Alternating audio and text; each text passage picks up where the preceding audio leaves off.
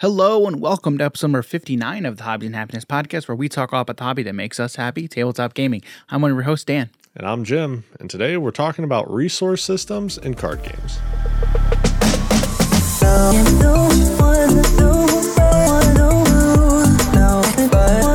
All right, today we're talking about a really interesting topic that I've kind of been wanting to tackle for a little bit. But before we get into it, we need to talk about our sponsor, Audible.com. All right, so if you head over to our sponsored link, www.audibletrial.com/hobbies and happiness, you can sign up for a free 30-day trial of Audible. Audible.com, where you can sign up for your free trial, get a free audiobook. That's right. When you sign up for that free trial, you get a free audiobook that's yours to keep forever, no matter if you stay on the subscription or if you cancel within that first 30 days. Another great thing is if you're an Amazon Prime member, you get 2 free books. That's right. 2 free credits to get 2 free audiobooks to your Amazon Audible account. And again, you can always cancel within that first 30 days if you don't want to keep the service. But again, you get to still keep those free books. And who doesn't like free? Jim, you like free, right? Most of the time, yeah. Yeah. Yeah, that's actually true. Yeah, most of the time. It's not always free. Free is not always necessarily good. But in this case, it is. Again, if you head over to our link, www.audibletrial.com/hobbies and happiness, you can sign up for your free trial of Audible. That's right, free 30-day trial of Audible. All right. So we are talking about resource systems in card games.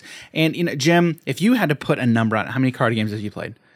Oh, quick. At least 7. All right. I 6, maybe 8. I don't know, maybe 6 to 8, somewhere in there. If I had to just pop off I'm just a counting number. TCGs. Oh, just TCGs? Yeah, I was like, if we're talking other card games, I don't know. Yeah, probably still like that. Even digital, Pokemon, even digital. Yu-Gi-Oh, Pokemon, Yu-Gi-Oh, Magic, Digimon, Final Fantasy, Cardfight Vanguard, Dragon Ball Super. Flesh and Blood? Yeah, I guess Hearthstone. Yeah, like I said, even 10, digital ones. Duel Masters, is Kaijudo count, or is that also Duel Masters? It's the same. It's the same thing. Yeah. All right, so at least 11 I just named right there. Force of Will. Yeah. I didn't even name that one. Yeah, Force of Will. Yeah, Force of Will. Yeah. World of Warcraft TCG. There you go. Yeah. And that's not Hearthstone. That's the original physical card game. Yep. Legends of Runeterra. Now we're at like 13 right now. Well, right. And I played so many. And in those ones that you named, there's so many of those are like great. Yeah. A lot of those are really good. Mm-hmm. Yeah. It's like, and it's, I'm always like, when it comes to new card games, I'm like, I want to play it, but at the same time, I'm like, if I go into this, I know I'm like never going to get out. Mm-hmm. That's the bad part. Especially if you find something that you really like to play in that game, archetype wise, you're like, I love this strategy so much. And then you go try to find it in a different game and it just doesn't exist. Do you have an example offhand real quick? Off the top of my head, I'm thinking about some Force of Will cards. Okay. More specifically, so they have a commander in the game and then they have a stone deck, which is essentially their mana deck. Okay. You don't put lands inside the main deck. It's off on the side, and you tap your commander in order to bring a stone in every single turn. Oh, okay. So it completely gets rid of the whole thing of like mana screw, mana flooded, the things that happen in Magic. Yeah, right. Yeah. So what we wanted to talk about is in all of those games, right? They each have their own individual resource system. Mm-hmm. Many of them borrow from others, okay? But there is one of the things that you need in any game, really, let alone card games, is a resource system. Okay, is how can you do the things that you need to do in the game, right? When you're playing a board game, right, it's their resource system is normally like actions you can take. Like you're allowed to do 3 things on your turn, right? You can either draw a card, you can move a unit, you can deal damage or something like that, right? Yep. Normally, a lot of those resource systems come down to actions that you can do in your turn, right? So a lot of times in card games, a lot of the times it's okay, you have your cards. How are you going to play these cards in your hand, right? So what we wanted to do is we kind of wanted to touch on some examples of resource systems in card games that do a good job and do a bad job, but just a lot of the resource systems you're going to see when you pick up a card game. So we'll talk about some of the most common, and then kind of get into some newer ones and some newer design choices. I also have an article that I want to touch on, but we'll get into that article a little bit later on in the episode. All right. So first of all, what we're going to do is I want to go through the big three. We're going to go through the big three. Again, Magic, Pokemon, Yu-Gi-Oh, and then talk about those resource systems, okay, and how they are basically compare and contrast them from one another, okay? So we're going to start it off. We'll start off with Magic, okay, with it being the oldest, okay? Yeah. Now, Magic, as we've talked about many times on this podcast before, was designed by Richard Garfield. What year was it designed again? It didn't fully come released. I shouldn't say fully. It wasn't until 93. But it took a couple of years, some time to make it to design it, and we did an entire episode based on talking about like the history and the design of Magic. I can't remember what episode, but it's back there. If you go check out our archive, you can find it. And there's a lot of good resources there, so you definitely should go check that out. So the resource system in Magic is all about lands, okay? So the and the design philosophy is actually very interesting. You have your playing field, right? Your battlefield, and you have your permanents, your creatures, and you play them out, and they are on the lands, right? So you're on your resources, right? You are utilizing the lands that are around you as you're a planeswalker trying to channel all of that energy, right? So from that standpoint, the design, the flavor, it's there. And a lot of these games, most of the time, they do a pretty good job of utilizing that to their advantage, right? But the biggest thing when it comes to the resource system with Magic is your resources are their own cards within their deck, within your deck. So in most formats of Magic the Gathering, in most constructed formats, your deck is 60 cards, okay? So you have a 60 card minimum, okay? And within those 60 cards, you need to have your resources built in, or else you can't play your cards, okay? Yeah, I can't really play anything. So with that, when we talk about lands, right, there's 5 different colors, okay? So WUBRG is white, blue, black, red, and green. And so white is W, U is blue, because black uses the B. So for some reason, I guess L could also be black too, because there is no U in black. Yeah. So that's the reason they used U, right? I think so. I think it is. The U stands for underwater, and the water also. I don't know, Dan. I'm the one who always asks the weird questions like that. Because if you take the top of like a water droplet, right, and you cut it off, and then you just open the outline of it, it kind of looks like a U. Sure. You guys know what I'm talking about. All right. So you've got your 5 colors. Okay. So your lands can produce one of those 5 colors. Okay. Or they can produce no color, right? Which is colorless. Okay. But in general, one land card in your deck can produce one color of mana to use in casting your spells. Okay. So that's where the whole resource thing started, right? Now, the interesting thing from a design space, right, is now you have an entire subset, right, of cards that, okay, we have lands. Go crazy, design team, right? Yep. And they have. The interesting thing that I'm always amazed by the new sets, how they seem to continually design newer and different lands that haven't been seen before, right? Yeah. Because again, original, you put out your land, you tap it for 1 mana, right? There are some lands tap it for 2 mana. There are some lands, they come in exhausted, right? Or tapped. Which I will always say tapped. Yeah. I will always say tapped.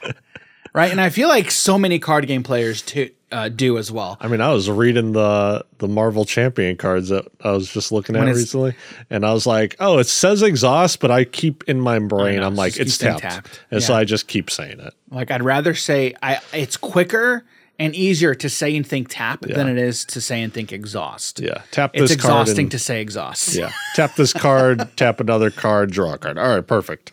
Makes sense. It makes, and again, as a player, like, that's how my entire thinking is formed around that basis, right? But for legal reasons, it doesn't say tapped. Exactly. Because if somebody ever said tap, they'd have to pay a lot of money. Yeah. I wonder if they. I mean, saying it is one thing. Like, that's one thing, right? Yeah. But you can't, like, in your merchandise, having it written down, right? You can't making money off of it. Exactly. It's like, that's a big no. That's a big old no, and that's the whole business side. Never ever really get into.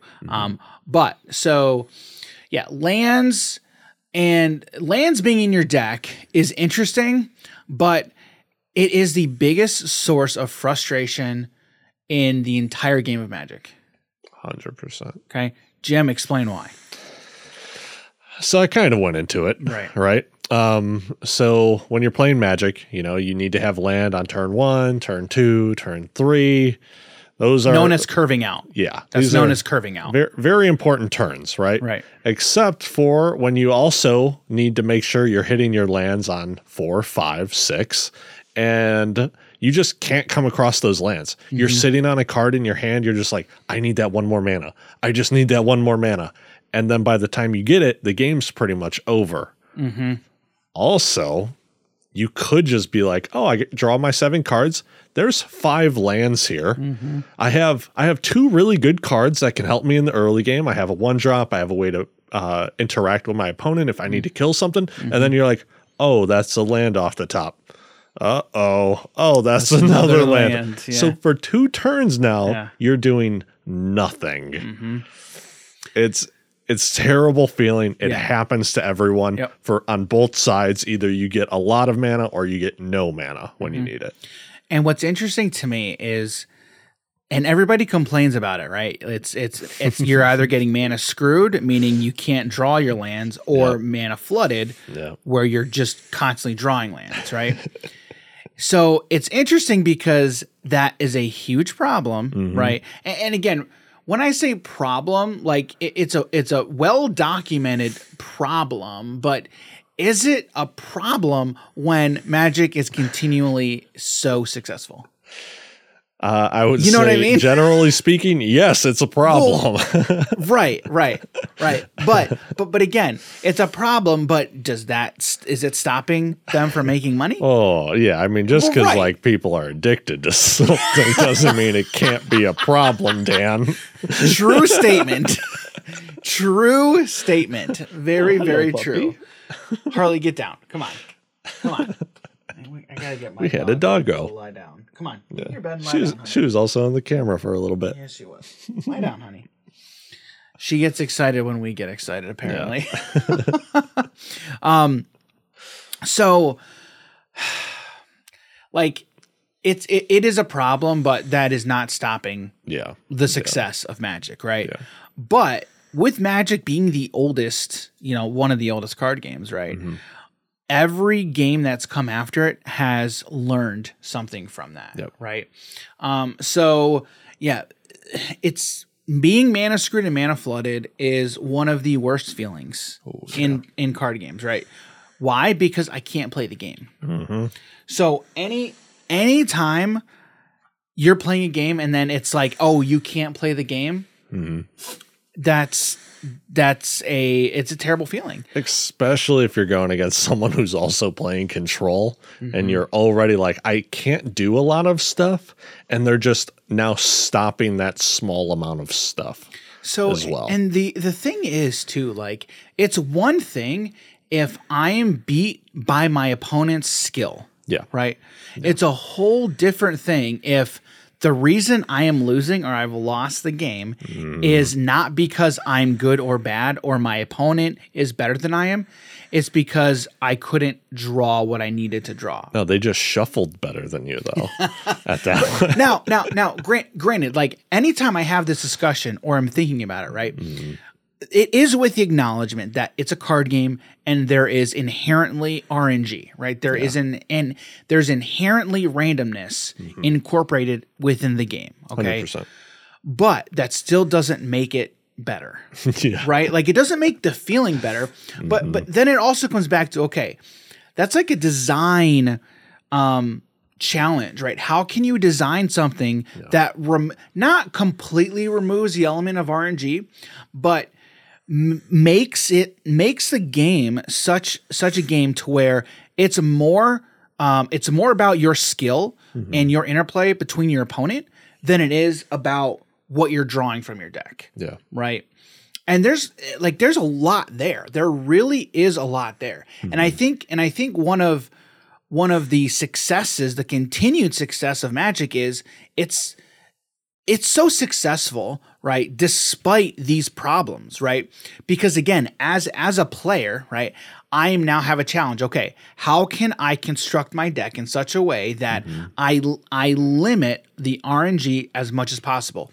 Put card draw in, more card draw. There's a whole science behind the optimum number of lands in your deck, right? Yep. And the numbers behind, okay, if I have X amount of lands in my deck and then I have Y amount of draw cards in my deck, this will ensure that I have a land on turn 1, 2, 3, and so on and so forth, right? Yep. And then you get into the math of, okay, there's actual websites and there's, I can't remember what the math, what the algorithm is for like percentages based off of, if you put, basically what you do is you put in your deck, right? Your number of cards in your deck, right? How many of them are lands, okay? And then it'll show you the percentages that you're going to draw, certain number of lands in your opening hand, and then you'll draw one on the next turn and so on and so forth.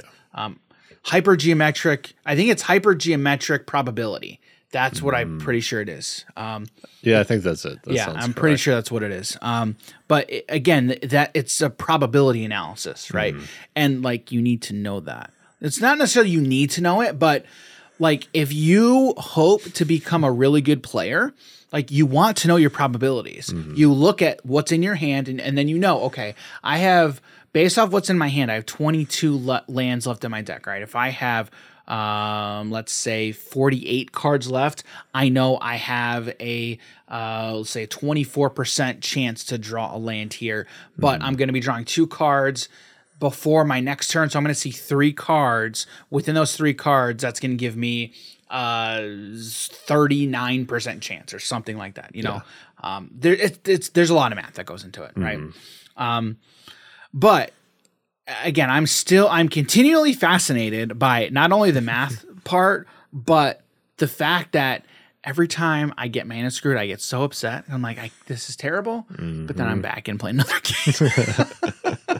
Yeah. The thing about averages and figuring out the probability of it is you just have to play enough games, for finding out that, that exact number, or you just have, a computer do it. Yeah, right. So it's like, sure, that one game you didn't get those exact numbers, and the other game you got way more than that.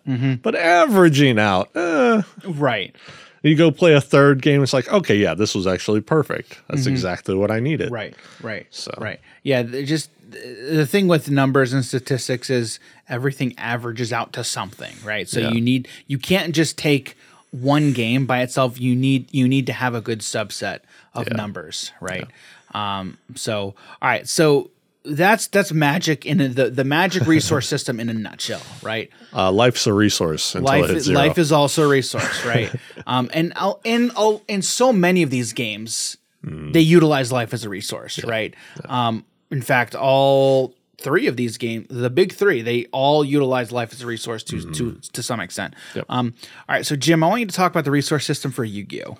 What resources? Well, there's a resource system. Yeah, it's very different. The main resource system in Yu-Gi-Oh! Is life points, deck, and cards in hand. That's well, the resource system is you can play how many cards. What can you play on your turn? We're talking about like normal summoning and correct. Yeah, correct. True. Because there is a system on based on what you can do on your turn. So for Yu-Gi-Oh, you're able to normal summon a creature card or set, which also counts for normal summon, one creature card per turn.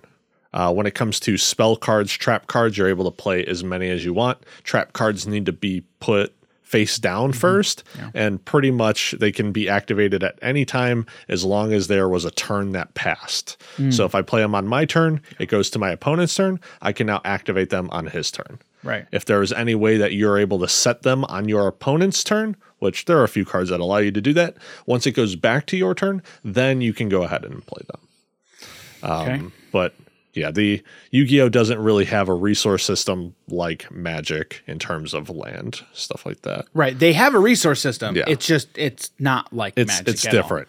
All. And all of these games have a resource system. They're all very different from one another. Yeah. And sometimes you just won't instantly think they're a resource system. Like Dan was like, yeah, but you can only normal summon once per turn. I'm like, oh, right. Yeah. I mean, in Yu-Gi-Oh, monsters are your resource. Yes. Like monsters are a resource. Again, life points are also a resource, but your main resource system is your monsters. Yeah. A lot of cards will say, pay 1,000 life points, get this effect. Give your opponent 1,000 life points, get this effect. Things along those lines. Yeah. And then they started adding a lot more special summoning, which completely gets around the point of normal summoning. So it could be like, there's a lot of memes going around where it's like, all right, I'll normal summon this, go search. And then they pick up their deck and just start making it rain. They're like, special summon, special summon, special summon. There's and you know what, there's a YouTube video that I still haven't watched. I've seen it so many times, but it's like how to break a card game or something like that. Okay. Or what happens when you break a card game. It goes in a lot into Hearthstone because Hearthstone has been totally busted for a while. But yeah, like special summoning. I mean, correct me if I'm wrong, but isn't special summoning like what really like messed with Yu-Gi-Oh a little bit? Yeah, it is. It just got like so out of hand to where now it's pretty much like a one card combo.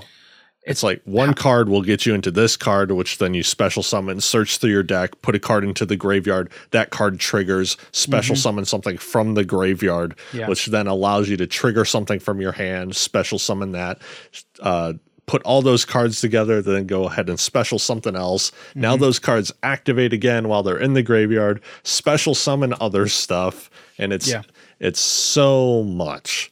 The power creep was huge because of special summoning. I literally just wrote down on my notes power creep. Like that is honestly, that's a whole episode by itself. Yeah. It 100% is. Yeah. Because power creep is real and it can completely destroy a game. So you played GOAT format. Sure. Right? Yeah. I think one thing, and other YouTubers have done this, to where someone who's getting into the game, they have them play GOAT format before they play, like, we'll call it retail. I don't know if you want to call it retail Yu-Gi-Oh. Well, like standard, like advanced format is what it is. Right. The current formats. Yeah. Sure. So, and then what they did was he took one of the modern day Yu-Gi-Oh decks and versus the person who was playing a GOAT format deck. Okay. And the person was like, well, that's not fair. I'm playing this older deck. And the guy's like, it doesn't matter what you play because you don't know how to play one of the newer decks. You're better off playing a deck that you're more familiar with. And he's like, I'm just doing this to show you from what Yu-Gi-Oh was from 2005 to what it is in modern day. Yeah. And how crazy it has gotten. Yeah. And that's, and so interesting, okay, is now let's apply that same discussion to Magic, right? You have Legacy, okay, and then you have Standard, right? Yeah. it would be reversed, right? Because Legacy would be a whole lot faster. Well, the thing with Legacy is that people are playing still newer cards in Legacy. That's true. Yeah, that's true. So if true. Let's say like 95 Magic. Correct. Sure. Right? If we say like 95 Magic versus what's going on today. Current standard format, yeah. I don't really know what the meta is for 95 Magic. Right. I haven't looked into it. Right. But I'm sure the game is a lot more different. Right. Because Legacy is all of the cards in Magic's entire history. Pretty much, yeah. Based essentially. And they has their own ban list and what is it? What is it called if you can only have one copy? Restricted. There we go. But Vintage is the one with the restricted list, no ban list. Right. Legacy has a ban list. Got it. Yep. So that you're right. That's a very different thing than playing Yu-Gi-Oh! Like Go format versus current day, right? Mm-hmm. But it would be so. That being said, it would be the same thing, right? If you're playing 95 Magic versus current day Magic, completely different games. Yeah, very very different. But again, in talking about Magic, we're talking about like a 30-year difference here, right? Yeah. I mean, there's been so many evolutions in design, and power creep as well, right? For sure. But it's again, I think this topic is its own episode for sure. I remember people talking about back in the day when Shivan Dragon was like $20 card. Yeah. And they were like, this card's great. You don't even see the card being played like at all anymore. So do you know what Shivan Dragon does offhand? I think it's flying 4/4 with Fire Breath. Yeah, so it is it's a 6 mana card. Okay. Shivan Dragon is 6 mana. All right, 6 mana. So Shivan Dragon's a 6 mana for 2 red for a 5/5 flyer with Fire Breathing. Fire Breathing is you can pay a red, 1 red mana, and give it +1/+0 until the end of the turn. Yep. Right. And you can do that however many times you want. Yeah, as many number of times as you want. But that used to be a busted card. Mm-hmm. But the thing about like Magic back in the day was they had really strong support cards, right? We talk about the Power 9. Yeah. 6 of them gave you mana? Yeah. So you were able to get these cards out faster. Yeah. But since they then started making just better overall creatures, planeswalker cards, instant sorceries, then it's like, okay, well now we still have all this mana ramp, but now our cards are just even better. So Shivan Dragon, like we said, it's a 6 mana card. It's a 5/5 flyer with Fire Breathing, right? If that card was printed now, that would probably be a 4 mana. I think it costs 4 mana. I think a 4 mana 4/4. Yeah. 4 mana 4/4 with flying, and then it would have like 3 different abilities. Yeah. Or I guess could we kind of compare it to like the not the adult red dragon, but there's a new one that gives you treasure tokens when you attack. Yeah. So like you roll a d20 and that's how many treasure tokens you get when you deal damage. It's a newer card. From Baldur's Gate? I believe so. That's like what the Shivan Dragon is now. Baldur's Gate MTG Dragon.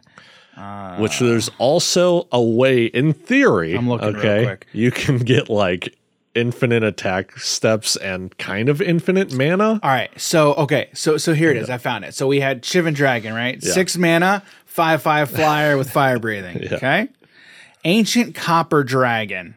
It's a 6 mana, 6/5 with flying. Whenever Ancient Copper Dragon deals combat damage to a player, roll a d20. You create a number of treasure tokens equal to that result. Mm-hmm. And treasure tokens are mana. There's also a green. Let me see if I can find it. There's a green dragon from Forgotten Realms. I think it's Forgotten Realms. Ancient Green Dragon, because that might be Ancient Green. Yeah, those ones were the chromatic dragons, and then this latest one was metallics. So no, here it is. Okay. It's Old Gnawbone. This is from... Oh, yeah, the legendary one? Oh, my word, dude. Yeah, so Old Gnawbone is a legendary dragon, right? It's a 7 mana, 5 and 2 green for a 7/7 flyer. Whenever a creature you control deals combat damage to a player, create that many treasure tokens. Oh, it's the same thing. So I played against that card in arena on Historic Brawl. They got like 8 treasure tokens off of that card. All right. Power creep is a freaking thing. Yeah. And these aren't cards that like really see play either.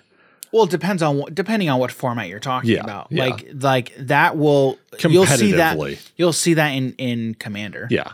I mean, you can see anything in Commander, right? Really. Which is why Commander is such a great format. Yeah. Commander is like the best way to play Magic. Yeah, it just allows you to play any random stuff that you like to play and just and break it, and do some crazy stuff with it.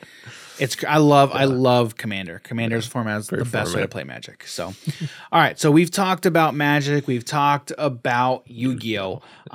Jim. Yes. Talk about Pokemon for us. Pokemon. Instantly, energy cards.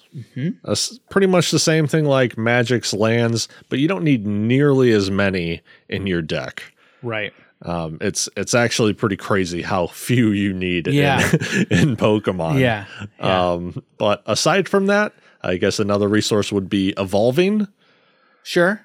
So when you play a monster, you can't evolve it the turn you pretty much put it onto your bench or into play, whatever you want to say. Yeah. And then also the trainer support cards, you can also only play once per turn as well. Yeah. So there's a limit on the what are they called? Like it's a trainer card. Trainer supporter. Trainer supporter. Right. There's a clause on them specifically. Yep. And then so the main resource when it comes to Pokemon, like Jim said, was the energy, right? Because in order, man, it's been a minute. It's been a minute since I played Pokemon, honestly. But man, you need energy what do you need energy for again? You need energy to power up your Pokemon for their attacks. That's right.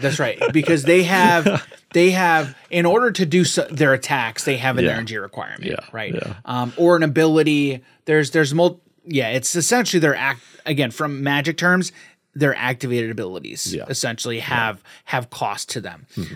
And so you can put your energy cards on specific Pokemon, right? So if you have your active Pokemon, you can have 2 Pokemon on the bench, let's say, and then your active Pokemon has 2 resources, and then you can play your 1 energy per turn, and you think, all right, well, I want to start powering up my bench Pokemon. So you can put your energy for the turn on one of your bench Pokemon, and then power them up. That way you can swap your main and then your bench Pokemon. Yeah. Right. And rather than a life total, I guess your cards do have HP, but in order to win the game, you have to collect all 6 prize cards. So if you that's definitely another resource. Yeah. So if you kill one of their Pokemon, I mean, knock it out. If you knock out one of their Pokemon, if one of their Pokemon goes night, you can take a prize card. But there are also other clauses that allow you to take 2 or even 3 prize cards. So if you take down one of their bigger monsters, it could be like take 2 or even 3, and now you're already your V Pokemon VMAX. I think VMAX is 3. And I believe tag VMAX teams. Is 2. I think tag team is 3. VMAX might be. I think VMAX is also 3. VMAX might be 3. Yeah, because those are very big Pokemon. V is 2. Yeah, and then the normal Pokemon or EX, GX, those are also 2. Yep. If it's just a normal mon that doesn't have one of those suffixes, then it's pretty much just 1. Just 1 prize card, yeah. So you can really manipulate that if you're like, okay, I know I have 2 turns before I can use this one Pokemon. I'm just going to send out these other one to die. Until this guy's ready, and then we take him out to go in. The thing I really like about the prize card mechanic is I have more cards in my hand. Yes, like it's so great. Like it's win more. Well, towards the end it is. Yeah. Towards the end it definitely is. But like in the early game, it doesn't force you to go face, right? But it wants you to. Like it's pushing you to, hey, if you take out your opponent's Pokemon, you can get more cards in your hand, right? At that point, it's also a thing in Pokemon to where you want to prepare your like most powerful monster before you really just start like going off. Yeah. It's like, oh, I have these other support monsters, so why am I going to put energy on them if I'm not really utilizing them to attack? I just want to make that one guy really good and then get him out there to destroy. Yeah. Pokemon is again, another game that's very different from the other two that we talked about, but it's so much fun. It's a lot of fun. And a lot of times, like, I enjoy games that are very different from the other card games that I play. And so Pokemon, I think, is definitely one of those games, right? So, real quick. So when I was saying earlier, you tend to have a lot less energies in comparison to Magic. In Magic, you want to have like roughly a third, right? Depending on the deck. You're talking about cards in your deck. Yes, right. Mana to total cards. About a third, right? You can aim for that amount. A third of your deck, and for Pokemon, you want to have around like 5 to 8 range for energies because you can really manipulate that. You know, if there is some way that if your Pokemon is destroyed, your energies go to the graveyard, or if you discard them, you have ways of getting them back from the discard either into the deck or even back into your hand, or also you need to make sure you have those cards in your deck, right? Yeah, right. But and most of the time you're going to have those. So the correlation there, the similarity is in Pokemon, just like in Magic, right? Your resource cards are a part of your deck. Yes. They are a part of your deck. And again, one thing that I found when getting back into Pokemon was the different energies and their upgraded abilities. They're special. There's a lot of different special resources or energies, I should say, that are out there. Special energies. So those are the big three, right? That we've talked about. Very similar, but when we're talking about Magic and Pokemon, Yu-Gi-Oh! Very, very different, right? But the one thing that I think is like a constant with all three of them is you can play one of these things per turn. Yeah. Right. So a phrase that I talked about before is called curving out, right? Curving out essentially means you want to get your one resource per turn, right? So again, forget Yu-Gi-Oh, right? Let's forget about Yu-Gi-Oh for a minute, right? But in those games, you want to be making sure you have, okay, turn 1, I have my resource. Turn 2, I have my resource. Turn 3, I have my resource. So again, Magic, you hit your land drop once per turn, right? So when you're playing a paper card game, right? It's very difficult, okay? I shouldn't say difficult, but from a design standpoint, okay, that's a design challenge, okay, to make sure players are getting their resource per turn, especially when the game is built and designed such that, okay, your resource cards have to be a part of your deck, okay?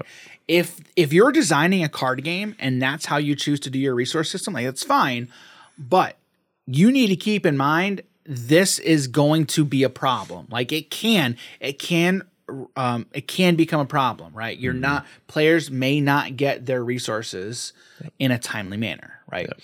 Now let's move to the digital front for a second, right? Digital front, like when Hearthstone came around, okay, let's talk about Hearthstone, probably the oldest digital card game, right? I believe so. That's purely digital. I'm not talking like MTGO. That's instantly. But if we're talking about its own game digital, that was designed from the ground up, Hearthstone probably was the first. If it wasn't the first, it was the most successful. Yeah. It definitely, if not the first, most successful. Okay, but with Hearthstone, okay, the way they designed the resource system was Hearthstone is mana as well, I believe. Yes. Yeah, it's mana crystals. Yes. Yep. So on your first turn, you get a mana crystal. Turn 2, you get another mana crystal. So now you have 2 total. And they do that for 10 turns. Yep. So you have max total 10, right? You can't get more than 10? Unless stated otherwise, which there are ways. Right. Which I'm assuming the first time there was a way to do it, people were doing it. Like they're doing it right now. Yeah. There's a way to get up to 20. Really? Yeah. Which again, when you're talking about card games, normally, like one thing that I know, like from Magic, the player with the more mana wins. Whoever has the most mana at their disposal tends to win. At least in Commander for sure. In Commander, 100%. Yeah, probably. Yeah, I'd say so. But I mean, now I'm not saying that. I'm also not saying this as a rule. Like it's not a rule, right? No. But it is a good baseline. Yeah, it is definitely a good baseline. The player with the more resources tends to win more often than not. Or if you have a specific threshold of mana that you need in order to combo off. Sure. And if you're able to get to your number faster than someone else who's just like, oh, I got a bunch of mana. I got nothing to do with it, but I got a ton. Yeah. Because that's the thing. You could have just nothing to do with all the mana. Right. But if you're able to get to a specific amount and your opponents can't stop you, then you can pretty much just win. Yeah, right. So again, when we talk about the digital front, right, it's a whole lot easier to do two things. It's a whole lot easier to remove your resource system from your cards, right? You can say, okay, I have my cards that I'm playing and do stuff, and then I have my resources over here. Instead of needing to combine both and say, okay, my resource system has to be a part of this somehow, okay, you can automate your resource system, right? And I think that was like one of the biggest things that Hearthstone had going for it. And I think what I think personally, is one of the reasons that Hearthstone became so successful, right? Because it eliminated the mana screw, mana flood feeling. Okay.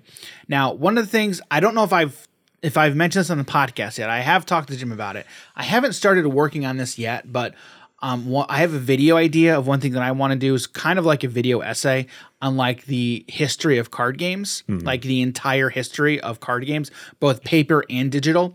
It's something I want to do. I need to put my mind to it and like start researching because it's going to take a lot of research. It's a lot. Yeah. But it's something I'm very interested in. And I think, I would have a lot of fun doing it. So I kind of want to start researching that this year.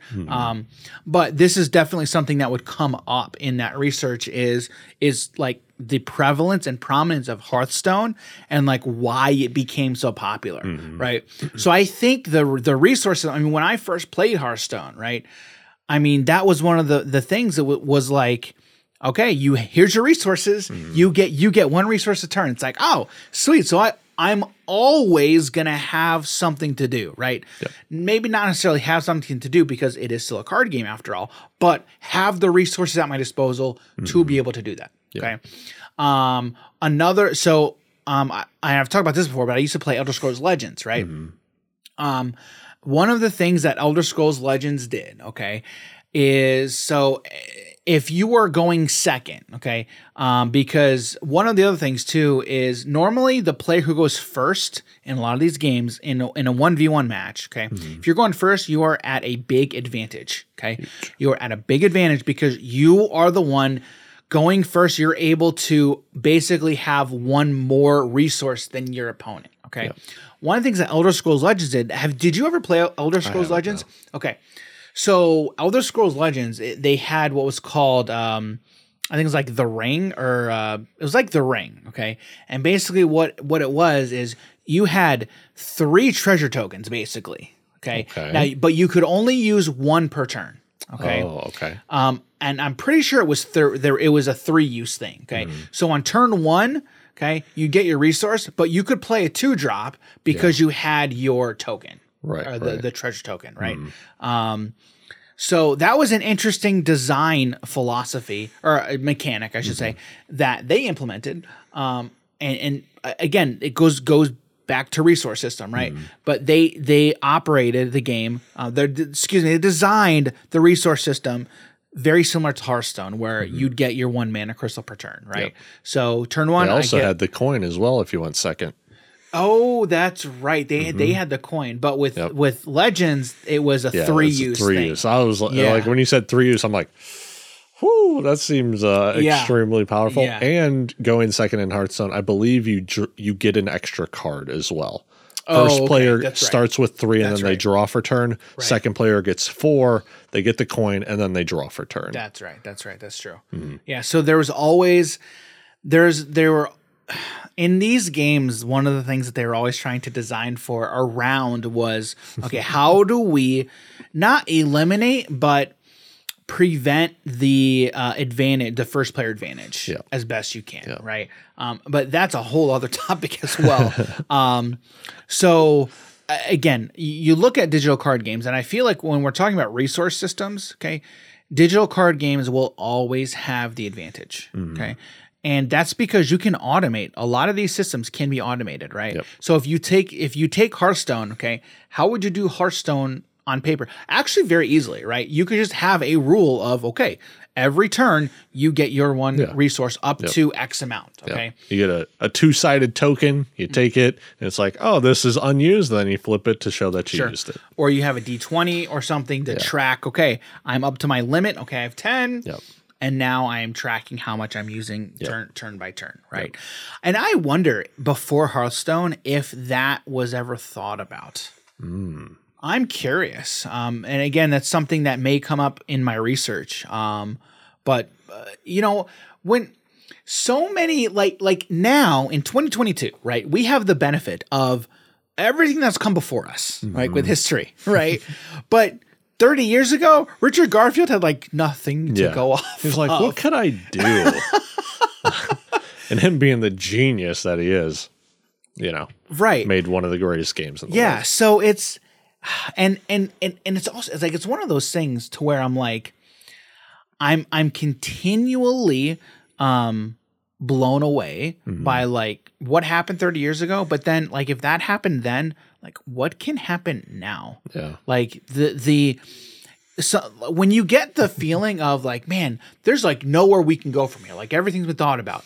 Dude, no. Like it's like every year it's like there's something new. I was blown away by Flesh and Blood. Like when I played it, I was like, this is completely different. So with Flesh and Blood, game. So you bring up Flesh and Blood, right? Yeah. Flesh and Blood is another thing to where we've talked about Marvel Champions before, right? Similar. The similarities are there, whereas your cards are your resources, right? So the cards that you play also have a resource attached to them. Yep. So you can spend your cards in hand as a resource. Okay. So that's another iteration on resource systems in card games, right? Yep. There's so many different resource systems in card games, right? And I think resource systems is one of the things that I feel like if it's not one of the first things that's thought about in a card game, it's up there. Yeah. They probably think about that very soon after they start designing their card game. Yeah. It would be my guess. Yeah. I'd assume so. Because then at that point, it's like, all right, well, how are these cards now going to work? And what about the mechanics of the game? How can you also manipulate the resource system itself? Right. So it has to be one of the very first things, I'm sure. Yeah. So okay, Jim, if I asked you, okay, do you have this is probably a weird question, but it fits with the episode. Do you have like a favorite resource system when it comes to card games? Ooh, because there's a lot of them that are very, very different. Yeah. Like we didn't even talk about Vanguard. That's another one. I think I would say I really like Force of Will's resource system. Okay, and I was going to say, explain that one. So you essentially have a commander, if say you're playing Magic, and you can utilize them to either play, pretty much like a commander. There's two sides to it as well. Of the commander? Yeah. Okay. Yeah. And you can also tap it to produce a land, essentially, from the Mana Stone pile or the Mana Stone deck. So you have two separate decks, and you tap your commander, bring one of the, and you even shuffle your Mana Stones because you can play multicolors. So you have to randomize your. Is that your the mana. only? Is that the only way you can get resources? Unless there are other cards that ramp you, and it'll say like take the top card of your Mana Stone deck, put it into play, tapped. Got it. And so that's one of my favorites. One that always hurts my brain, I hate it so much, is when cards have the multi-purpose aspect to them. It's like, okay, I can either use this card for its effect or I can use it for mana. Because in my head, I'm like, this card is too good. I do not want to get rid of it at all. I do not want to see this in the mana zone. So you don't. So not Flesh and Blood. So you don't like Flesh and Blood? If for Flesh and Blood, I'm more so talking about, so pitching a card is, I'm saying different because that can go back into your deck. That's right. We're saying you essentially put it into your mana. You're using your land. Okay, I gotcha. You're using it. You're pretty much getting rid of it until you have a way to destroy it. Except in those games where you can do this, you lose if you deck out. It's not like you get to reshuffle up everything. Yeah. So once you put it in there, you don't get it back. Yeah, because so with Flesh and Blood, you can pitch a card for its resource, but it doesn't go to your discard pile. It goes to its separate, like it's a separate pile that you can get back, which then goes to the bottom of the deck at the end of your turn, essentially. So if you're able to shuffle, or once you get to that point, then you're just pretty much recycling the cards for that. Yeah, Flesh and Blood is just too expensive. I know. It's those fabled equipments, man. I hate it. They're like I want to get into the game. $800. It's if I was thinking, I'm like, all right, if we ever, when we have a store, if we play this, you can just make it to where you don't play fabled cards. You can play the Majestics, the rares, the commons, uncommons, whatever. You can play all those cards, no fabled rare cards. Yeah, that's. I want to get into Flesh and Blood, man. It's so cool. But I was talking to I went to a game store today talking with a guy about it, and I'm like, that's the thing I hate about that game. Yeah, those cards are crazy priced, and I play Magic. I'm used to expensive cards, but not that expensive cards. Right? I don't play Legacy or Vintage because there's expensive cards. Same reason I don't really play Flesh and Blood. Yeah. But the players seem to really like it. Yeah. So it's interesting. So if I had to say my favorite resource system when it comes to card games, I'd probably have to say the digital ones where I'm guaranteed. Yeah. I'm guaranteed. Like Legends of Runeterra, is another one. I just didn't want to cheat and say digital. No, right. But if I'm talking about if I'm talking about physical card games, I don't want to say I like Digimons too. Towards that tracker. Oh yes. Yeah. Digimons is so cool. Yeah, Digimon is because a cool there's a tracker. It's really cool because I have a choice of how many resource points I can give you. Yep. That is so cool. So cool. It was so cool. So if you're unfamiliar, first of all, go watch our stream where we streamed that a while ago. Yep. But there's a track that sits in between each player, right? And then as you spend a card, or you should play a card, right? There it tracks, okay? So like if I have 8 for the turn, right? Which is a lot. I've used 4, okay, it goes on to 4. And then once it goes to my opponent's side, okay, if I have 2 and then I spend 3, that goes past 0 and now it goes to 1. Okay. Now my opponent goes to his turn and he has 1. Okay. Now there's rules about how many you get and so on and so forth, but that's the basics of it, right? That's how it works. Yeah. So if you're going first, you could be like, oh, I'm gonna play 10 mana worth of stuff. Or one thing specifically. So you put the 10 on your opponent's side, but now he has that 10 mana, and he could also then be like, all right, well, now I want to spend 10 more mana. Yeah. So now I have 20 on for his turn, and you're like, all right, well, now I can use up to 20 mana if I wanted to. Right. Super cool game, very fast. Yeah. Digimon is very, very cool. Yeah. The first time we played that, I had a lot of fun. It was super, super, super cool. Yeah, so cool.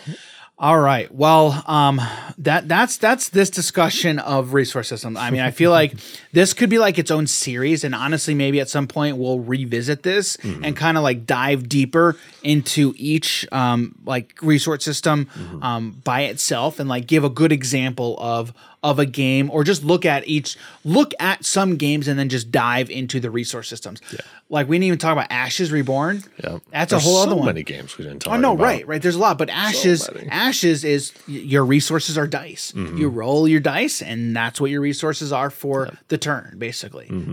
There's a lot of different ones out there, and this is a topic that we'll probably be revisiting in future episodes for sure. So with that, I'm going to toss it to the audience. What is your favorite resource system when it comes to card games? Like, are you a big Magic player? Are you a big Flesh and Blood player? What game do you love? And you love it maybe because of the resource system, or maybe in spite of its resource system, like Magic, right? But let us know, what are some card games that have good resource systems attached to it, and where are some that you don't particularly like that could be done better? We would love to know what you think. Let us know if you're watching. If you're watching on YouTube, let us know in the comments down below. Shoot us an email, but let us know. We'd be interested to know. And with that, we're going to talk about Card of the Week. Yay! Card of the Week. Jim had a good idea for this. This card is so good for this week's Card of the Week. So we were playing a bunch of a lot of Marvel Champions last weekend. In fact, we streamed Marvel Champions. Okay. Yep. And then we played it again after the stream because we lost, and we're like, no, we're going to freaking beat it. It was so close. Well, and we should have won on stream. Yeah, we should have won on stream. We were one turn off. Yeah. But the card that I want to talk about is from Nova. Okay. It is new hero. One of the newer heroes. Yeah. Yep. Nova's a lot of fun, but this card is an event. It is called Unleash Nova Force. Okay, it's a 1-cost event. It has a superpower trait. All right, and it says max 1 per round. You would not need to play more than 1 per round. Okay? You're about to find out. Yeah. So it says hero action. Until the end of the round, each time Nova defeats an enemy or removes the last threat from a scheme, ready Nova and draw 1 card. This card was tailor-made for Ultron. 100%. So basically what happens with Ultron is he essentially turns your deck against you and turns your cards into 1/1 drones, okay? Yep. So your cards are 1 attack, 1 scheme, 1 health drones, okay? Nova has like 1 attack power, okay? So, oh look, I attack with Nova to defeat one of the drones. Because I played Unleash Nova Force, I can untap, restand, and then do it again. So and draw a card. And draw. That's the big thing, right? That's the huge part. That's the big thing, right? So we talk about resource systems, right? In Marvel Champions, your resources, your cards are your resources, right? Yeah. So the cards that you play, so Unleash Nova Force, for instance, has a 1 energy resource attached to the card, right? Yep. So I could either play the card, okay, or I could use this card for 1 energy, okay, energy resource, which is the yellow resource, okay. Yep. There's 4 different ones. I think you got mental, physical, wild, and then energy. Yep. Okay. So as I'm defeating all these drones, untap, attack, draw, untap. It's crazy, right? So so if I have 3 drones on my side of the board, Jim has 3 drones on his side of the board, I can defeat all 6 of them, draw 6 cards. Mind you, there is a helmet in the deck as well. Yeah. That is perfect for this and Nova. Yep. So Nova's helmet basically reads whenever you use one of Nova's basic abilities, okay, you can untap Nova's helmet. So you would the sequence would go like this, okay? If you wanted to be most efficient with your resources, okay, which I was which I was doing, okay? Okay. You tap the helmet for resource, okay? Play a card. Play a card, right? Let's say this card right here. Play that card. Right. So the sequence would be you play the card first, then you pay for it, right? Yeah. So I play Unleash Nova Force, paying for it by tapping Nova's helmet, okay? All right, so Unleash Nova Force is on board. The effect is live, okay? So I attack with Nova. On attack, Nova's helmet triggers. I untap the Nova's helmet, okay? On the defeat, I untap Nova, and I draw a card. Okay. Yep. Now I look at the cards in my hand. Okay. How can I use this resource now? Okay. The thing with Nova, with Nova is his helmet, you can tap it for a wild resource, and a lot of Nova's cards are 2 cost. But if you pay for it with a wild resource, that wild counts as 2. So I can use the helmet as 2 resources for a lot of Nova's cards. Okay. So that's what I was doing, right? Because I did not want to attack without being able to untap the helmet. Okay. Because again, it's all about being as efficient with your resources as you possibly can. Yep. Because it's going to untap anyway. Right. Try and find something to do with it. Correct. So, yeah, and Unleash Nova Force, like basically what I was doing is there's another card, Miss Marvel, okay, signature ally in the deck. When you play an event, you can essentially tap Miss Marvel, deal a damage to her, and then return that event to your hand. So every turn, boom, boom, boom, boom. Yeah, it was a lot of fun. Yeah, super crazy. I don't know if I'd say best card in his deck, but probably it was really good, especially against Ultron. Yeah, it was really stupidly good. Yeah. So that's why I'm like 100%. That is straight up for Ultron, because every turn I'm drawing like 6 cards. Yeah. Because every villain phase, it's like there's multiple drones coming out, and I'm like, oh, cool. Yeah, sick. And the first time we played it, Dan was just like blowing up everything on the board. But the cards I had, it was like when you kill something on the board, I get more of these progress counters, and that's how I make my character stronger as progress counters. I'm like, I can't do anything, Dan. Counters. Yeah, I think that could have also been the reason we didn't win the game. Well, because we weren't doing it cooperatively. Yeah. But then I was just having fun going off. Yeah, and I was having fun watching you go off. I'm like, this is nuts, dude. I'm doing nothing, but this is crazy. Yeah. And so, but the second game, like Dan was allowing me to pretty much destroy. I just needed like one thing, really. And then it was like, all right, I'm getting progress counters now. Yeah. And then I kind of just like start popping off. Yeah. I drop bombs that game. Which is the name of the deck, Dive Bomb. Yeah. So the Unleash Nova Force is a pretty sick card in Nova's kit, that's for sure. Yep. All right. So so that's the episode for today. Guys, we had a lot of fun. Let us know what some resource systems that you enjoy with card games are. Be definitely interested to know. But you know what, with that, Jim, where can people find you on the internet? Yeah, you guys can find me on Twitter, Twitch, and Instagram at Jim Morgan HNH. All right, you guys can find me on Twitter at _DJ Campbell and on Instagram at Daniel.G.Campbell. If you head over to our website, www.hobbiesandhappiness.com, you can find links to all of our socials, YouTube, Twitch, Twitter, Facebook, everything. You can find that all there. As well as links to our podcast, but everything is there. So that's all we got for you guys this week. I'm not sure what we're going to talk about next week, but I'm looking forward to it. I always enjoy these conversations. So that's all we got for you this week. Thanks, everybody, for hanging out with us, and we'll see you in the next episode. See you, everybody. Take care.